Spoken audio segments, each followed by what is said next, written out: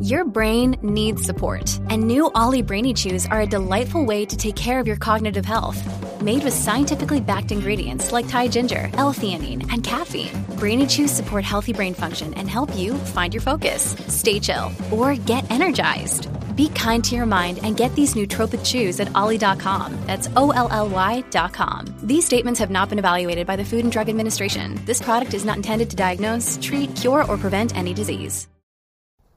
Hey guys, this is Christina jumping in here with a special announcement. I'm coming to you from the Santa Barbara International Film Festival, which I'm visiting. I'm serving on the jury, doing some Q&As, and covering for the show. So get ready for some upcoming episodes that I'm doing from here. But as I'm busy here, we're revisiting some episodes, and I thought it'd be really fun to go back to my conversation with Succession's Jeremy Strong, because in a couple days, he's going to get an award here, the prestigious Virtuosos Award at the Santa Barbara International Film Festival. So I thought we'd revisit this conversation, and then I'll get back to you with more stuff from the fest. This conversation was recorded right before the much-awaited Season 2 of Succession. So enjoy, and I'll get back to you soon.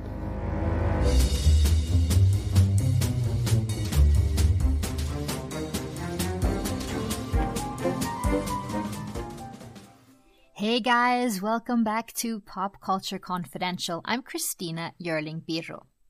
So ahead of the much-awaited second season of HBO's Succession, I'm so happy to get to talk to actor Jeremy Strong, whose performance as Kendall Roy on the show is just brilliant. I still can't get over that last scene of the season, the confrontation between Kendall and his father Logan Roy. It was so dramatic and raw that I was literally holding my breath watching it. And it turns out that it had some pretty dramatic effects on my guest as well. The critically acclaimed Succession, which also stars Brian Cox as the mogul Logan Roy, follows a family-owned media conglomerate and the power struggle within the dysfunctional clan. It's high-stakes Shakespearean drama, black comedy, and the timeliest themes of power and greed. Jeremy Strong plays Kendall, the heir apparent to the Roy throne, who struggles with addiction. In Season 1, he mounts a failed power play to gain control over the family business, and that leads to one of the most dramatic father-son arcs in recent TV memory. Everything I've done in my life, I've done for my children. I know I've made mistakes, but I've always tried to do the best by them because I love them. Have you thought about the possibility that your children are actually scared of you? Oh, fuck off. We have a major problem. He's erratic. He's making bad decisions. If he's not careful, he's going to destroy the company. Emma, you going to do something? I think I'm the best option. Oh, right, because you like playing boss. It's my company. You are a fucking nobody. Succession was created by Jesse Armstrong, who we know from The Thick of It and In the Loop, and it's produced by Adam McKay of Vice and The Big Short. I talked to Jeremy, who we know from films such as Zero Dark 30, Selma, and The Big Short, while he was on location filming the second season of Succession that's returning to HBO in August. We talked about researching Kendall and what he learned about the trappings of the extremely wealthy, about the father and son relationship on the show, how Succession resonates in the Trump era, what Karl Ove Knausgård and Robert Duvall taught him, and about Season 2, of course. And then about that last scene, the one where I held my breath, how filming that almost nearly made Jeremy Strong quit acting. Mr. Jeremy Strong, thank you so much for joining me. Now, where are you at the moment? Right now, I'm in Dundee, Scotland, which is known for jute, jam, and journalism, apparently. And it's an old whaling port, and it is where my father on the show, it's where Logan is meant to be from, and I think not coincidentally, it also happens to be where Brian Cox is actually from. So oh wow! Sort of there's a sort of double meaning happening since we've been here. There's a big tribute to his life that we've been filming here at this really magnificent architectural building on the water. So that's where I am now. We've been in Scotland for a while, and I was in Iceland before here, and then we're back to New York. Wow, and is Iceland also part of season 2, or is it that? It is.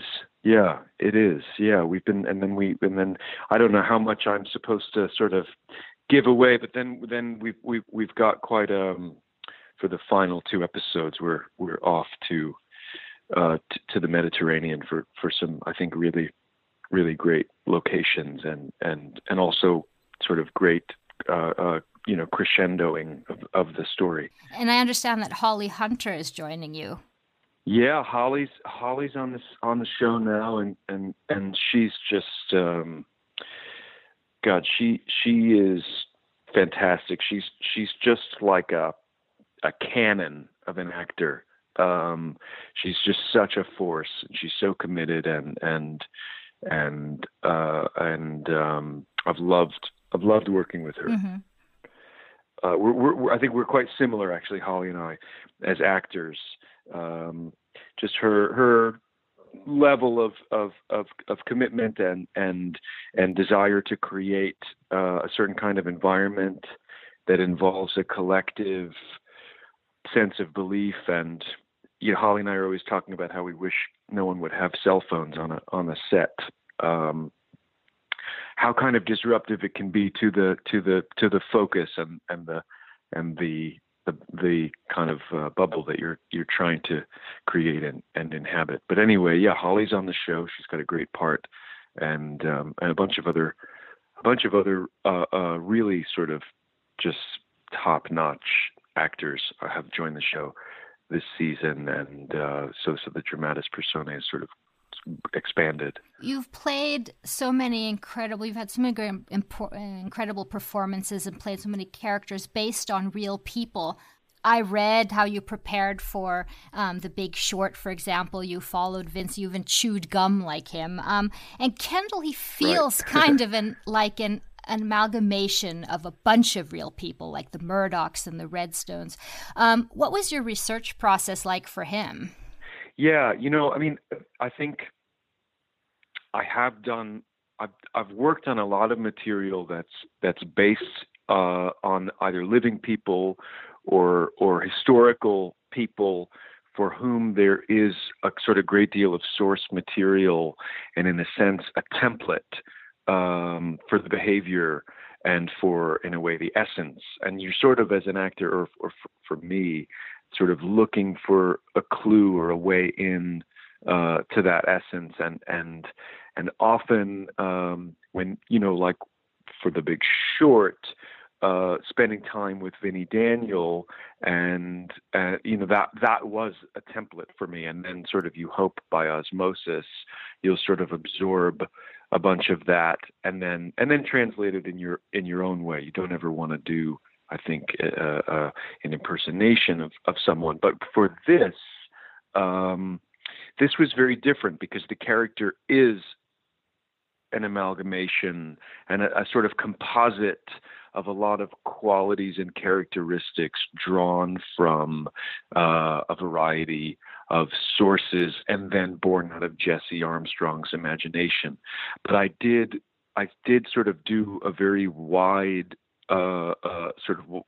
range of research across the media spectrum. Everything that I could read on the Murdochs. I think I started with Michael Wolff's books on the Murdochs were really invaluable. A book by James Stewart called Disney War, that's sort of about Ovitz and Michael Eisner and Jeffrey Katzenberg and that moment at Disney that sort of reads like Shakespeare's War of the Roses. Sumner Redstone's, both his autobiography, A Passion to Win, and then books about the Redstones and their sort of dynastic struggles. Books about Edgar Bronfman Jr. and sort of the shadow of his father that he was under when he took over, when Seagram's took over MCA Universal, and I found that to be particularly sort of poignant for this story, because I think he had a lot to prove, and he was trying to make good, I think, in the eyes of his family, and so that was really fascinating for me. The book about the AOL Time Warner merger and Steve Case and Jerry Levin. So I think there's just a lot of, I think that was called Fools Rush In. That was really interesting, and Jesse shared, sort of books that he had been looking at, and so I sort of devoured, anything I could get my hands on. And there's clues, in some of the Murdoch books. Yeah, what are some of the sort of characteristics of? Did you find anything about how wealth impacts a family or the relationship, and what kind of quirks did you use for Kendall? Absolutely. Well, I mean, it's tiny things. It's you never really know what's going to, I think, kind of drop into the well. But I remember, for example, reading that James Murdoch would tie his shoelaces very tightly, and that really gave me a lot, as you would imagine, just some visceral clue like that, because that says a lot about a person, a sort of controlled, perhaps tightly wound, something that I can certainly relate to. And, there was something in The Man Who Owns the News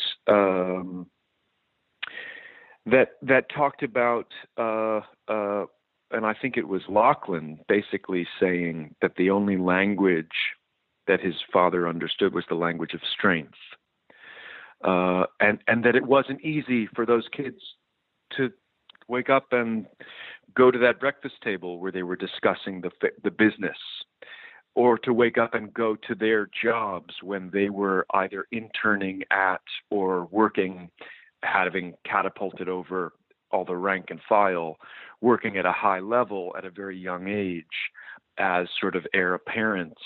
If you really, and I spent a lot of time sort of trying to feel my way into that. If you think about the way that the deck is stacked against you, the pressure that is weighing on you, and I've said this before, and so forgive me for repeating myself, but it is Shakespeare. It's heavy as the head that wears the crown. Right. It's a heavy weight for these guys to try and prove themselves under such a daunting shadow. And then another thing about what you asked him in terms of the wealth,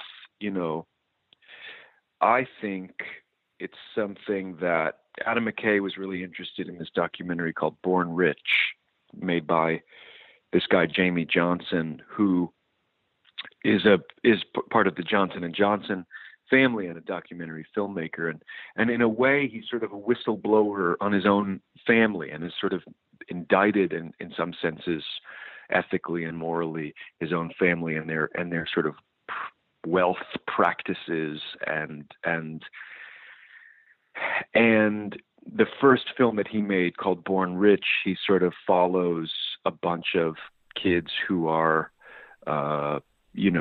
children of these scions of industry in one way or another. I think a descendant of the Gettys and of the Pierpont Morgans, and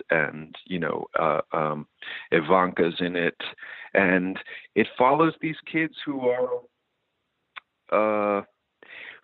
my takeaway from it, in a sense, was that they were raised with all of this power, with the trappings of all of this power and wealth, but they were not raised in a way that instilled inside of them any real power, any personal power.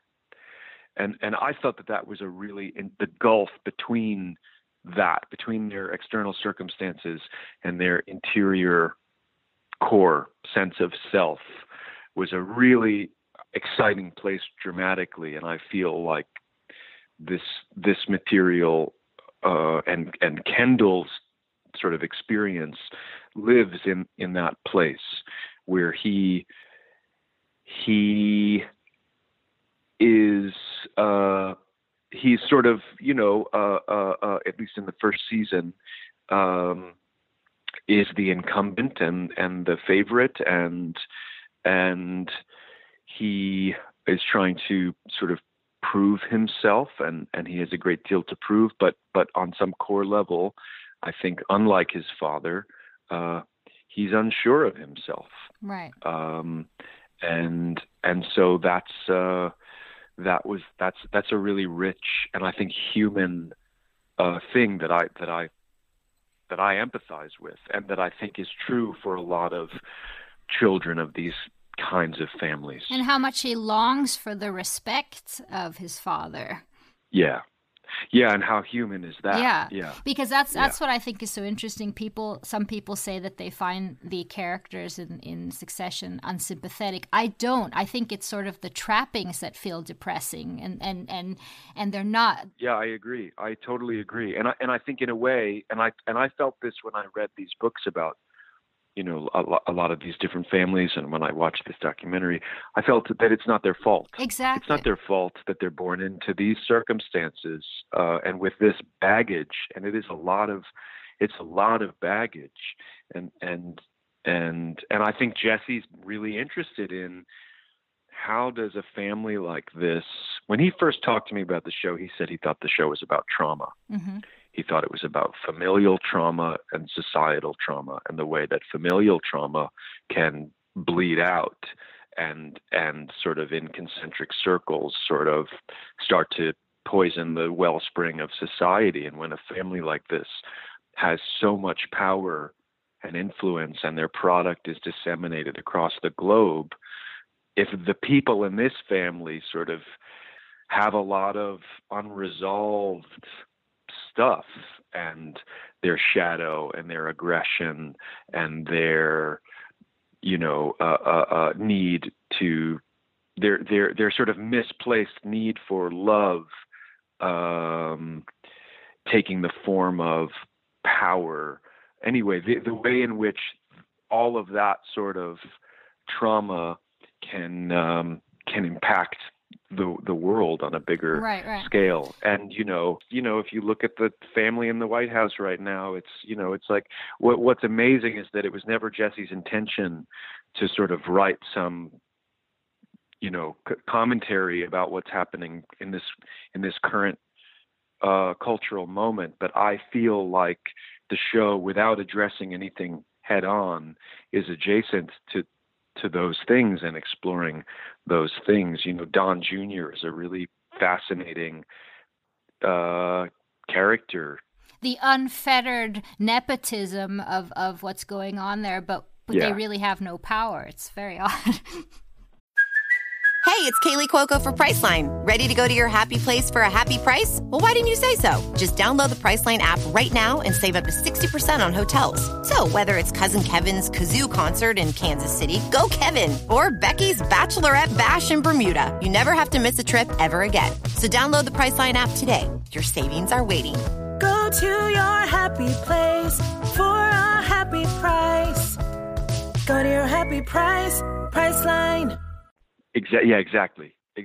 But it's interesting because I read you talk about a very interesting comparison between Logan and Kendall's relationship and Vito and Michael Corleone's relationship, and how different that was. Right. Could you talk a little bit about that?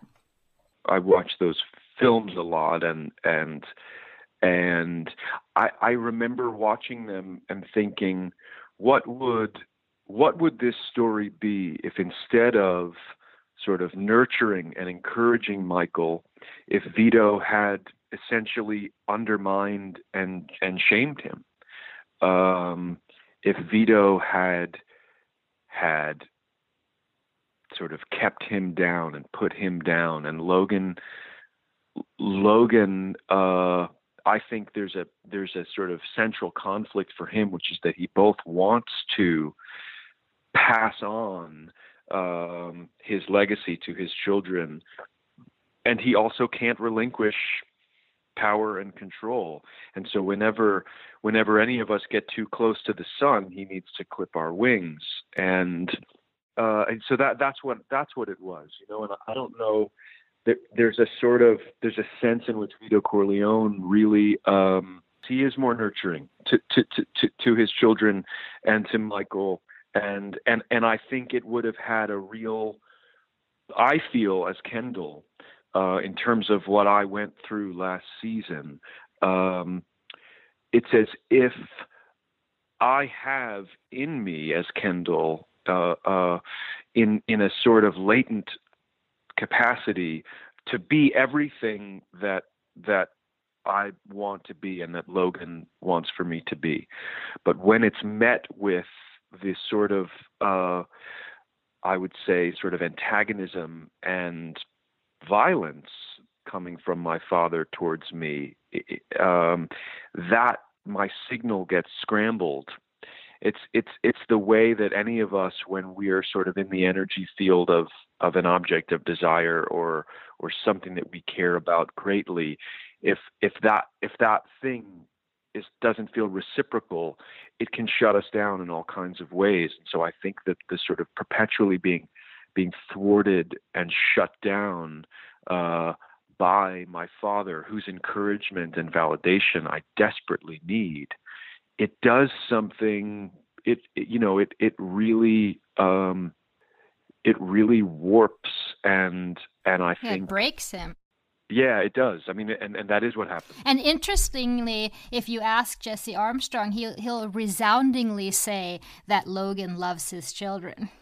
So it is his way. I've heard him say that, and I guess this is the thing too. I mean, Jesse has such a depth of understanding of people, and so I guess what he would say is that love is locked up somewhere inside Logan, and he simply doesn't have the equipment to express it.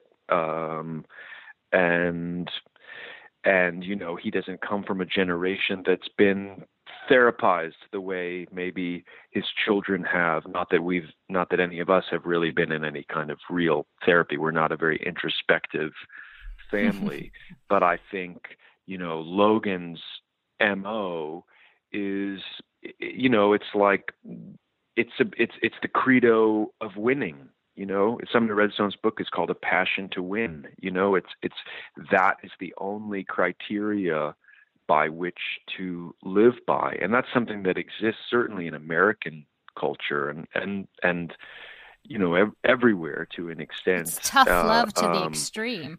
Yeah, and so exactly. And so I think in a way Logan sort of funnels whatever his capacity for love is into that arena.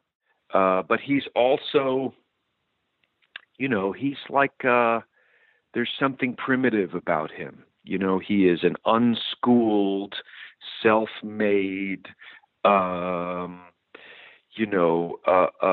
sort of primal force, the way that some of these business titans are, sort of, not polished and not refined people. They're like a sort of walking id, and Logan is ruthless, and he's had to be ruthless. And I think his childhood was full of cruelty and a lack of any kind of love. Yeah, we get some clues. And so in a sense, you can't blame him for his incapacity to be nurturing towards his children. But it does sort of show the way that things are handed down generationally, that kind of generational trauma. And I think the central question of the show for Jesse and the writers is whether any of us as the children will be able to escape, in a sense, from the legacy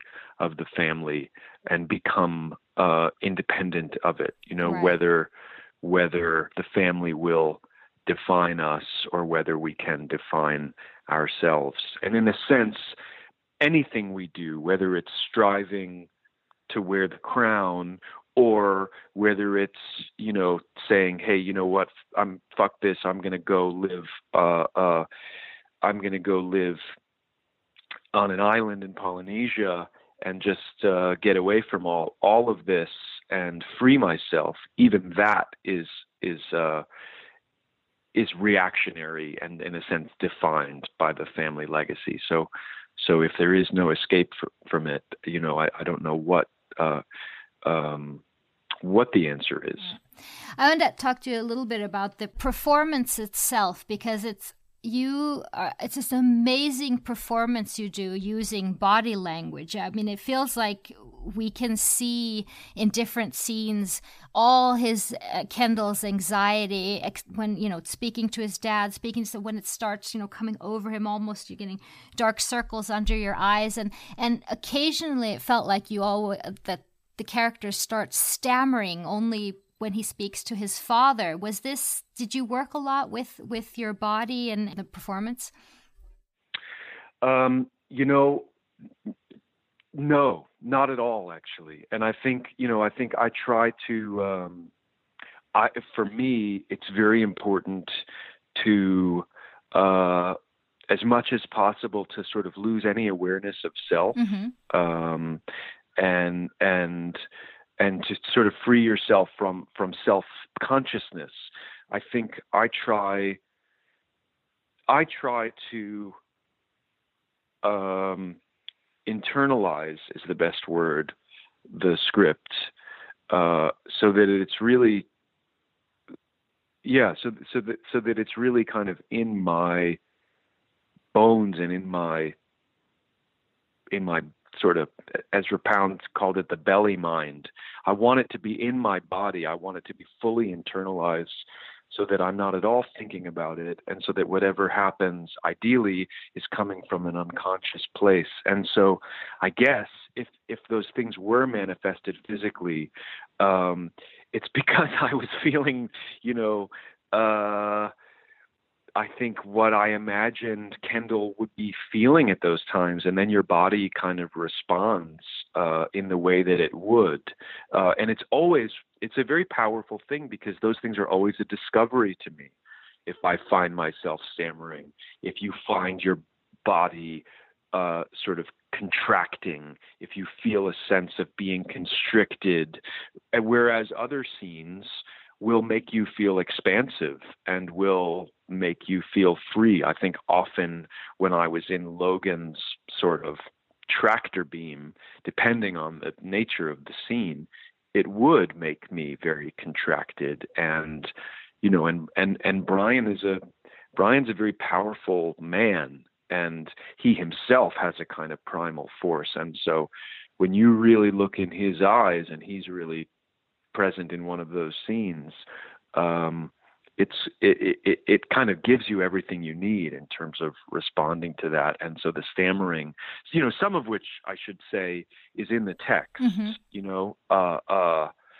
those are clues from Jesse, that the words might be a bit fumbled, or there's an inarticulacy that is trying to articulate itself. And that's always I think that struggle in a scene is always a very dynamic thing.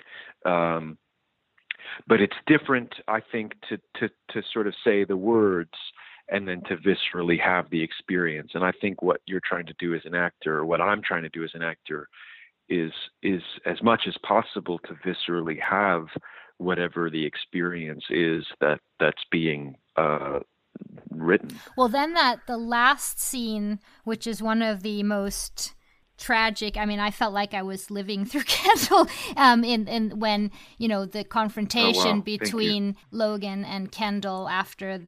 Then that must have, if you're really feeling it, can you tell me a little bit about the that experience of the last scene and filming with Brian there? Yeah,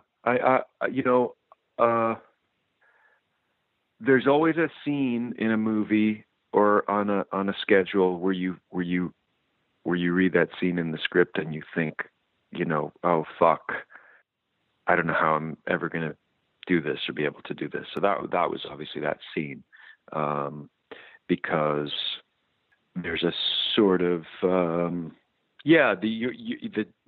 dramaturgical part of your brain understands. For me, what I understood was that in order for, in a sense, the whole arc of the season almost depended on there being this reckoning, and there being a moment finally where all of the build up and all of the weight and all of the struggle and all of the armor that Kendall has sort of amassed just cracks open, and then we see basically a wounded child who needs his father, really.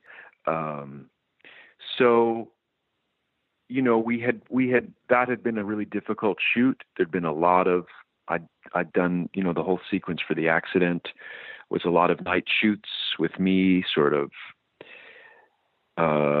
trying to honor the harrowing experience that Kendall was having, and trying to sustain that through that week, and through those nights, and, you know, me sort of crawling through forests in between setups and lots of freezing water and listening to music that was very harrowing, and, you know, trying to do whatever I could to not shortchange that experience for the audience, and not avoid putting myself through, I think, what he was going through. And so there was a lot of, those were not easy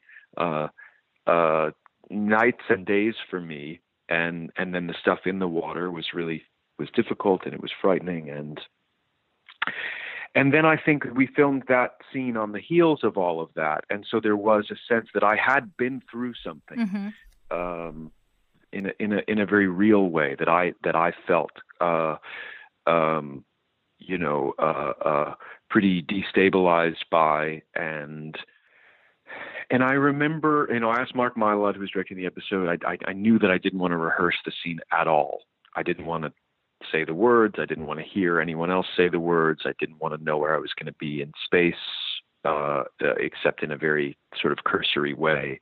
I wanted the scene to happen to me in the way that it happens to Kendall. I mean, the moment that Colin comes into the breakfast room and summons me out, you know, I think Kendall is walking into that room with in a very loaded way. And so I guess what I'm saying is I felt quite loaded up by the experience and by the circumstances and by the many forces that were at work throughout the season, and the pressures of all of it. And I think I don't like sitting in director's chairs. I sort of tend to find a little broom closet somewhere and sit on an apple box. And I just remember sitting in this pantry, you know, behind an arras, and I don't know, feeling like I want to go home tonight, feeling that I just told the truth as much as I could and was honest in the moment, and didn't push for anything. So if nothing at all happens in this scene, I want to be vigilantly true to that, if that makes sense. Right. And I think with the freedom of that, and a director and the creative team who put no sort of prescription on what they want to happen, we did a take, and it was sort of, I found myself sort of reaching for some kind of emotional intensity, and so I kind of went back into the pantry and reprimanded myself, and just kind of gave up, I guess. That's, you know, this is all a long-winded way of saying, I remember Meryl Streep saying this, is that really, they asked her how she prepared for a scene, I think in the hours, and she was like, you know, I don't know, you eat a sandwich, you are quiet, you do whatever, and then basically you just give up. And then stuff just started happening in the scene. And I don't know where it came from, and I don't understand it, and it's a mystery to me, but it was a very powerful and cathartic experience, and it honestly felt as if a lot of stuff that was buried in me came unearthed, and that's just sort of the alchemy of art, I guess, right? Is when, because it wasn't scripted that Kendall was going to start crying. No, not at all. No, but the writing was so good. It was all underneath it, and I just remember I sort of felt my body was shaking, and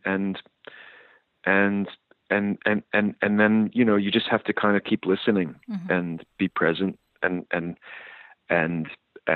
in a sense forget where you're going. Robert Duvall told me this amazing thing once. We were working on a movie called The Judge, and he said, "Don't push, and you will be rewarded around the corner." And that's always in the back of my mind, and this is sort of actor language, so I don't know how clear some of this will be. But that's great for life as well, I have to say. Yeah, exactly. I mean, for everything. Don't push, don't be impatient. It is, yeah. And so that's kind of, I just remember feeling like, okay, all right, just something seems to be happening, so just get out of the way. And then we did a bunch of takes, and it sort of kept happening. It was an intense day, and I felt, and I've said this, and it felt as if all of the tension and longing, as you said, and pain and striving that had been driving Kendall and animating Kendall, and in a sense, me, because you want these things to be personal. They need to be, if the audience is going to be affected by it.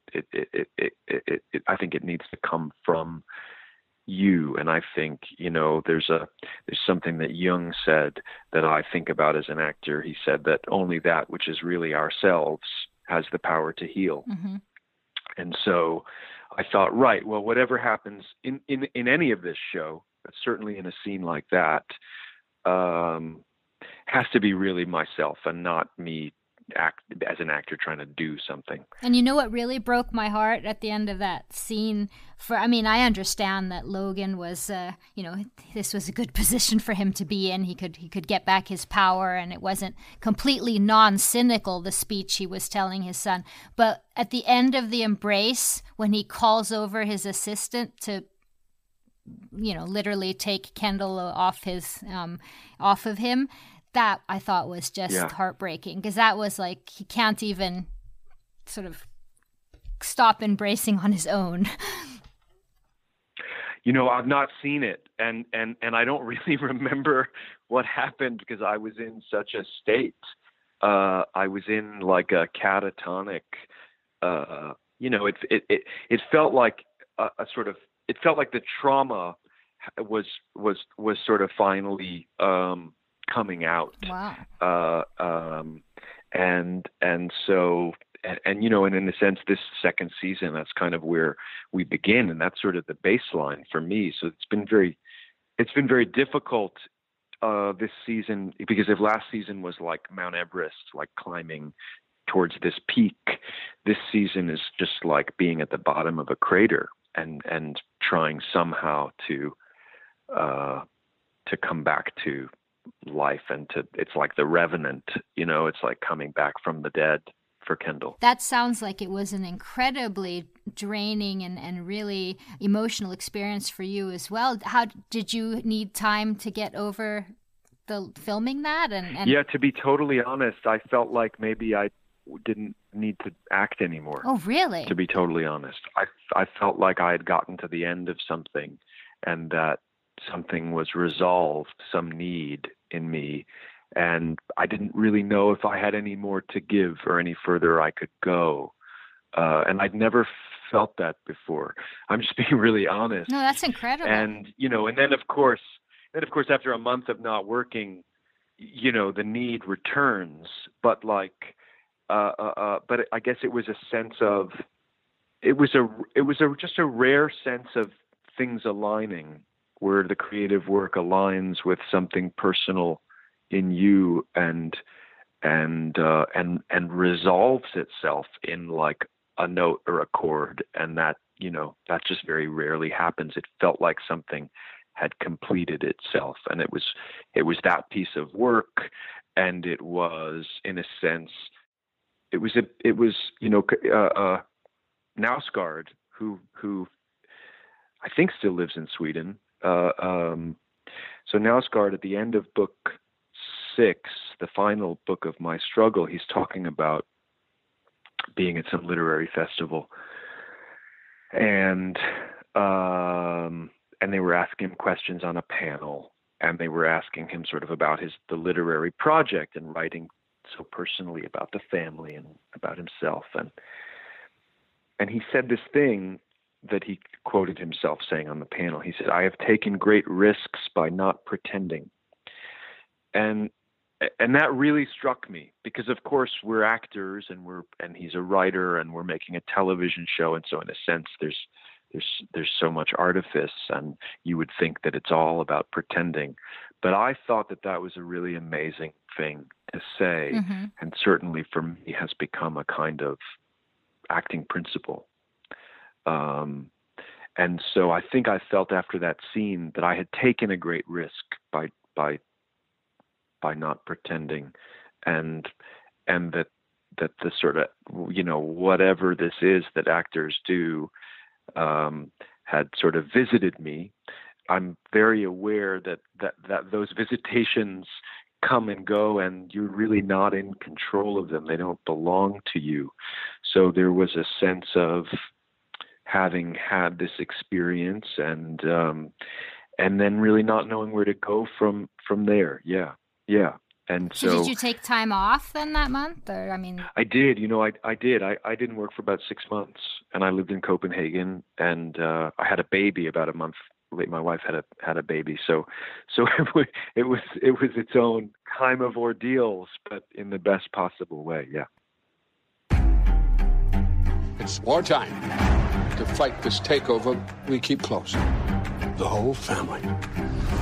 Swear to God, Dad, if you bring him back, I am walking. Back to my office to sulk. Fuck. What the fuck is going on between you and Dad? Why is he protecting you? I just can't say. It's time to bring you in. How do we know he's not a double agent? It's possible. Should we frisk him for a wire, burn him, see if he's a witch? Times have changed. There are no rules. I'm surrounded by snakes and fucking morons. Here's a news flash.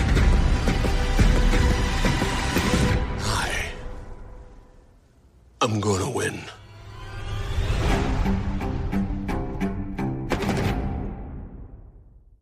What can you tell me about Kendall's trajectory in season 2?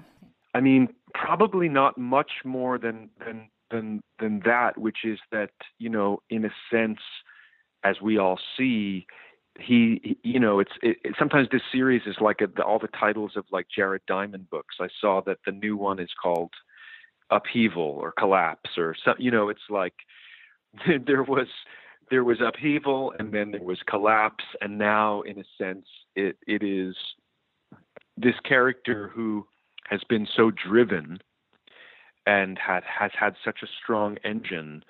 I felt, and this was kind of what I'm talking about too, it's like the engine fell out of me as well. Mm-hmm. The engine, for Kendall, the engine broke. And so this person who has always defined himself and his self-worth and his value in the eyes of others and the eyes of himself based on this work identity that Kendall has, and he's failed spectacularly to achieve his goal.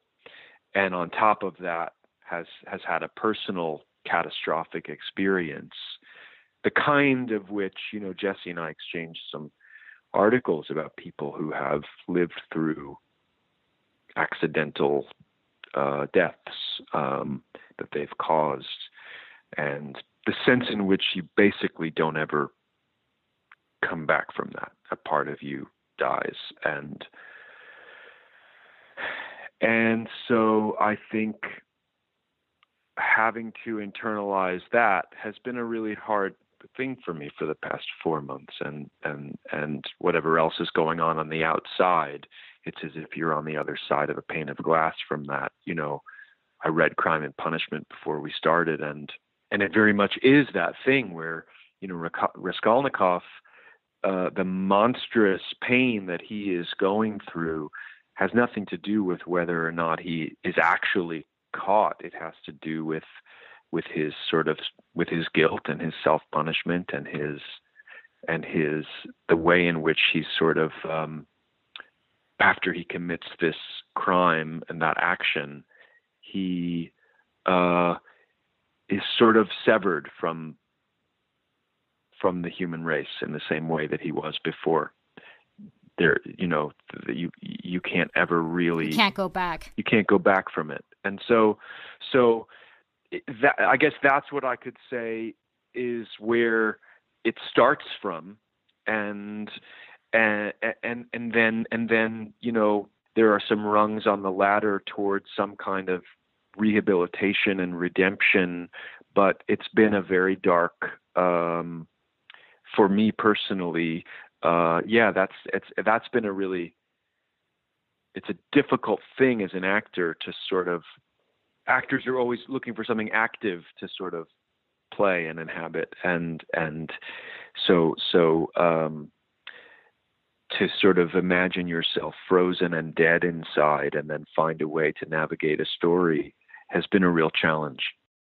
Well, I'm hoping that both Kendall and you will come through this season 2 and not have to take another 6 months. It's just such a pleasure to talk to you. It was so interesting. Thank you for really sharing these things and for getting this insight into your process. It was really fascinating. Thank you.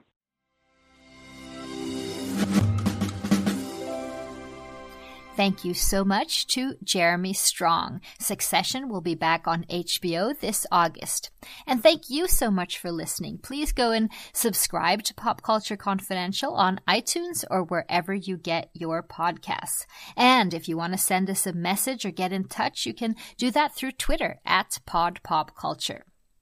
This show was edited by Julia Scott, and I'm Christina Yerling-Biro. Thank you so much for listening.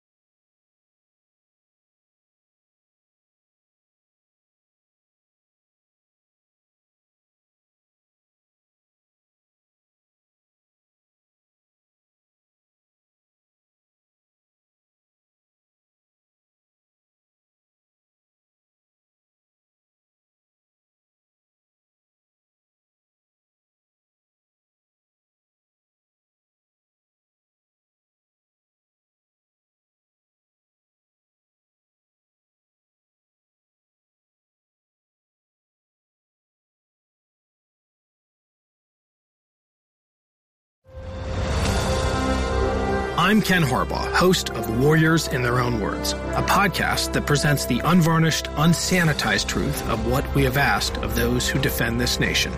As a country, we need these stories more than ever. Stories from Americans who have borne the battle, including 30-year-old remastered interviews with veterans from World War I recounting their time in the trenches of Europe, and with veterans from World War II, Korea, Vietnam, and from our most recent conflicts in Iraq, Afghanistan, and other battlefields Americans may never have heard of. Hear their stories by listening to Warriors in Their Own Words wherever you find podcasts.